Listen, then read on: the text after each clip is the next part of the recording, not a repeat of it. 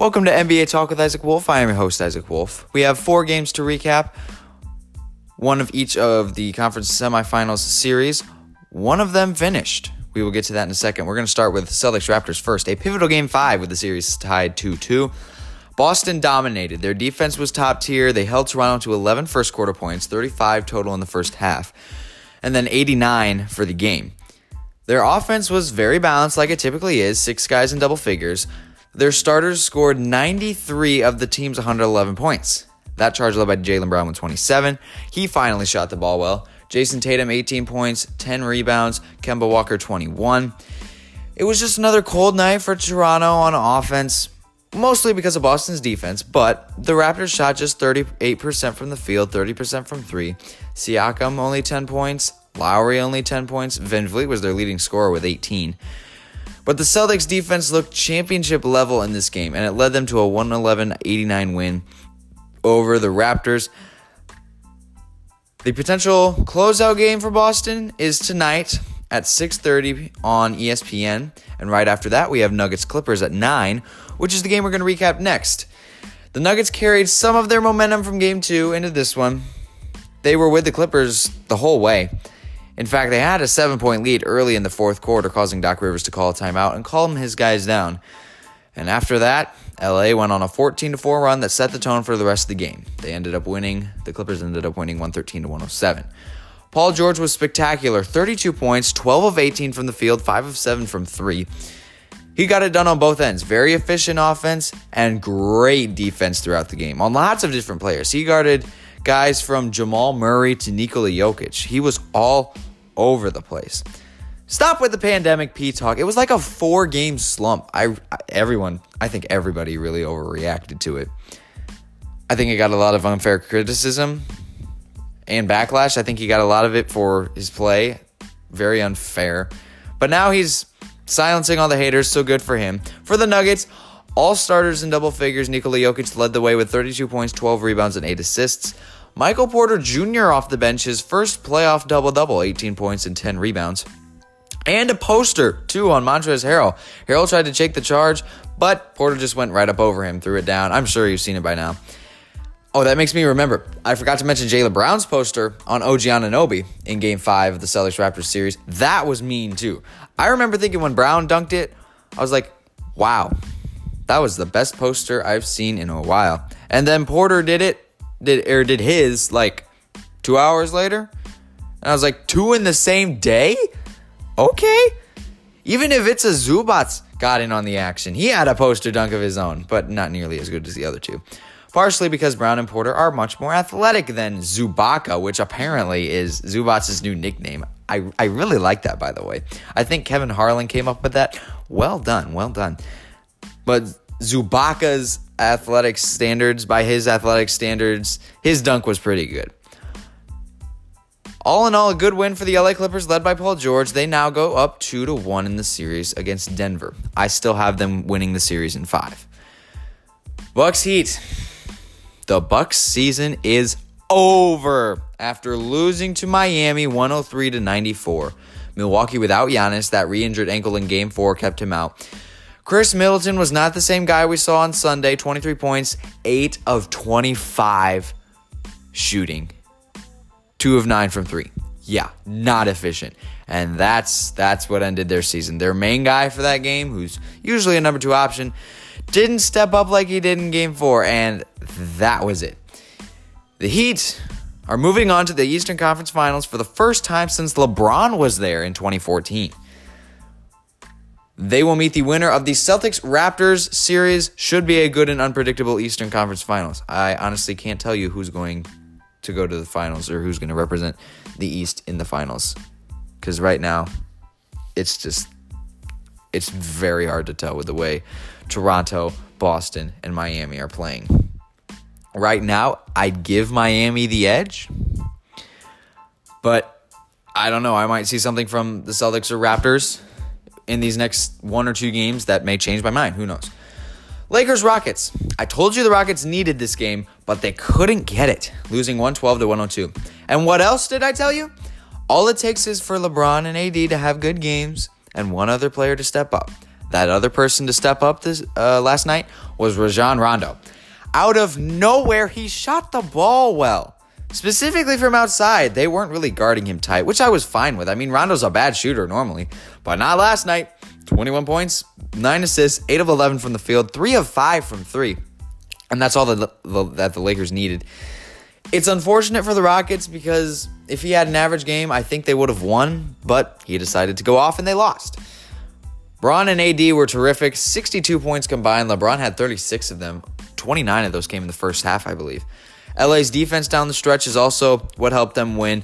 LeBron had like 4 blocks in the third quarter. Houston only scored 38 points the entire second half. That's not going to get it done. But I mean, if Rondo didn't make those shots, they still would have been in it at least. That was the difference. It was Markieff Morris in Game 2 and Rondo in Game 3. If they can prevent one extra guy from popping off, they can win this series, but they can't go down 3-1. That's a no-no. Game 4 is now a must-win for them again since they lost. I don't like their chances down 2-1 anyway, but all they have to do really is stop the third guy. The problem is they just never know who it's going to be. Who knows? Maybe it's Kyle Kuzma next game. Maybe it's Danny Green. Maybe Kentavious Caldwell-Pope or Alex Caruso score 20 points. I don't know. I really hope that's not the case. Okay, well, I don't know. Anyway, Russell Westbrook bounced back.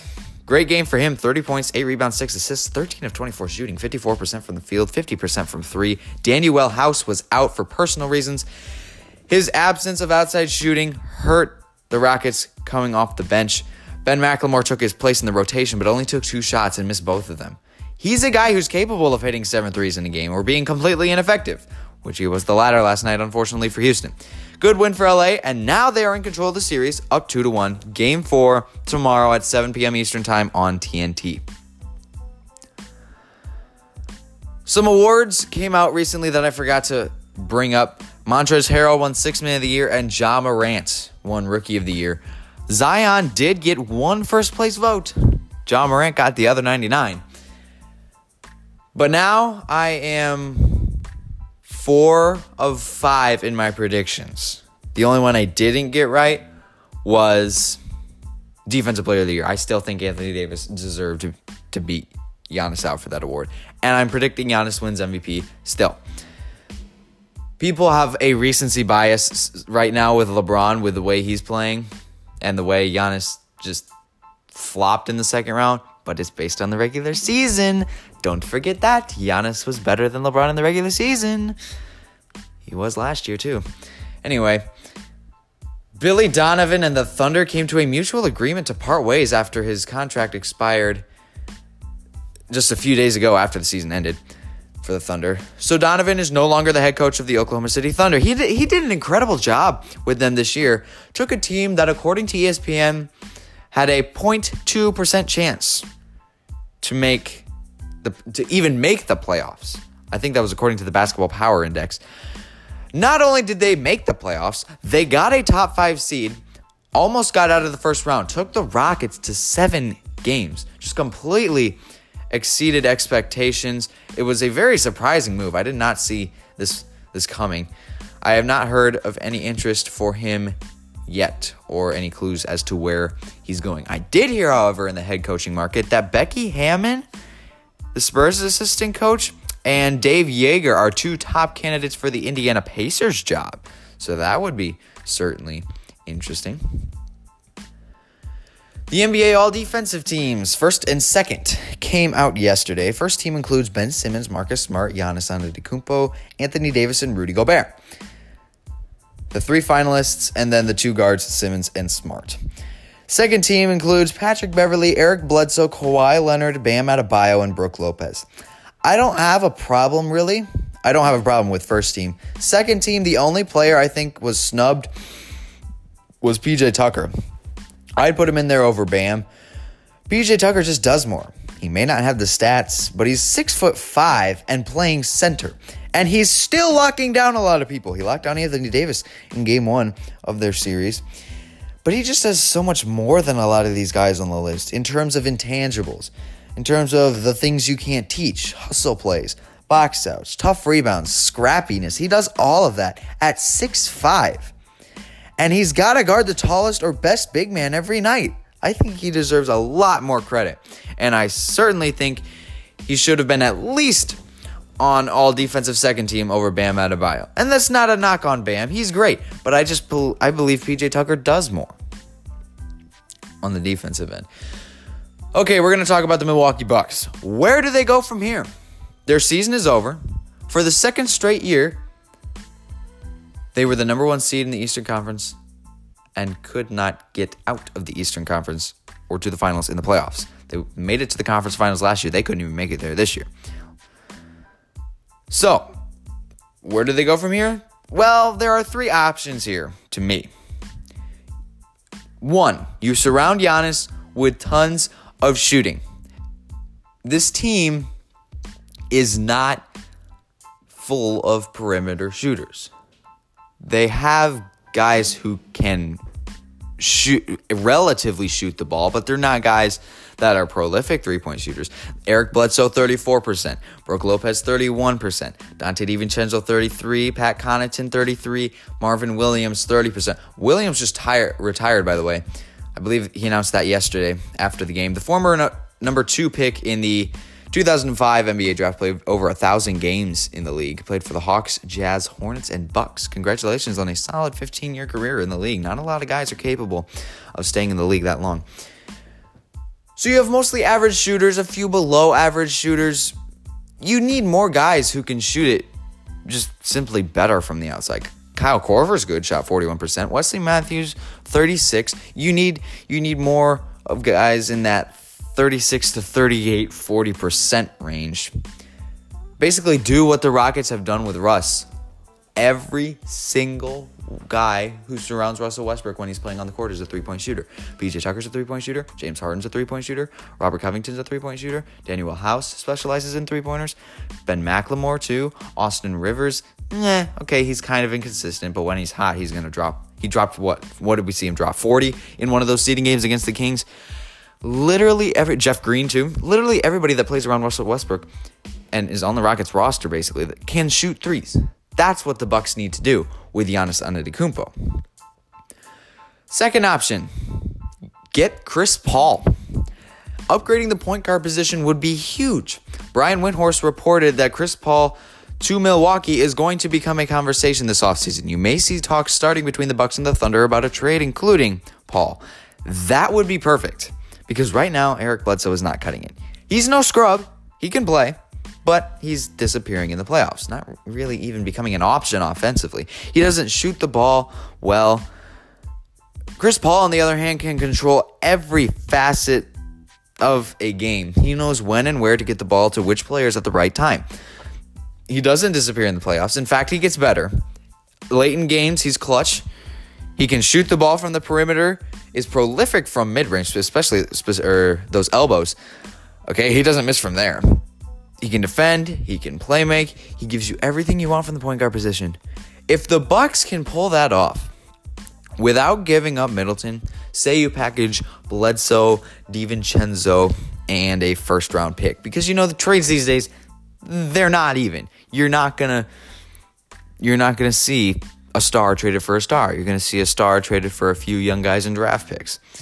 If Milwaukee can pull off a trade where they don't give up Middleton, because they're not going to give up Giannis,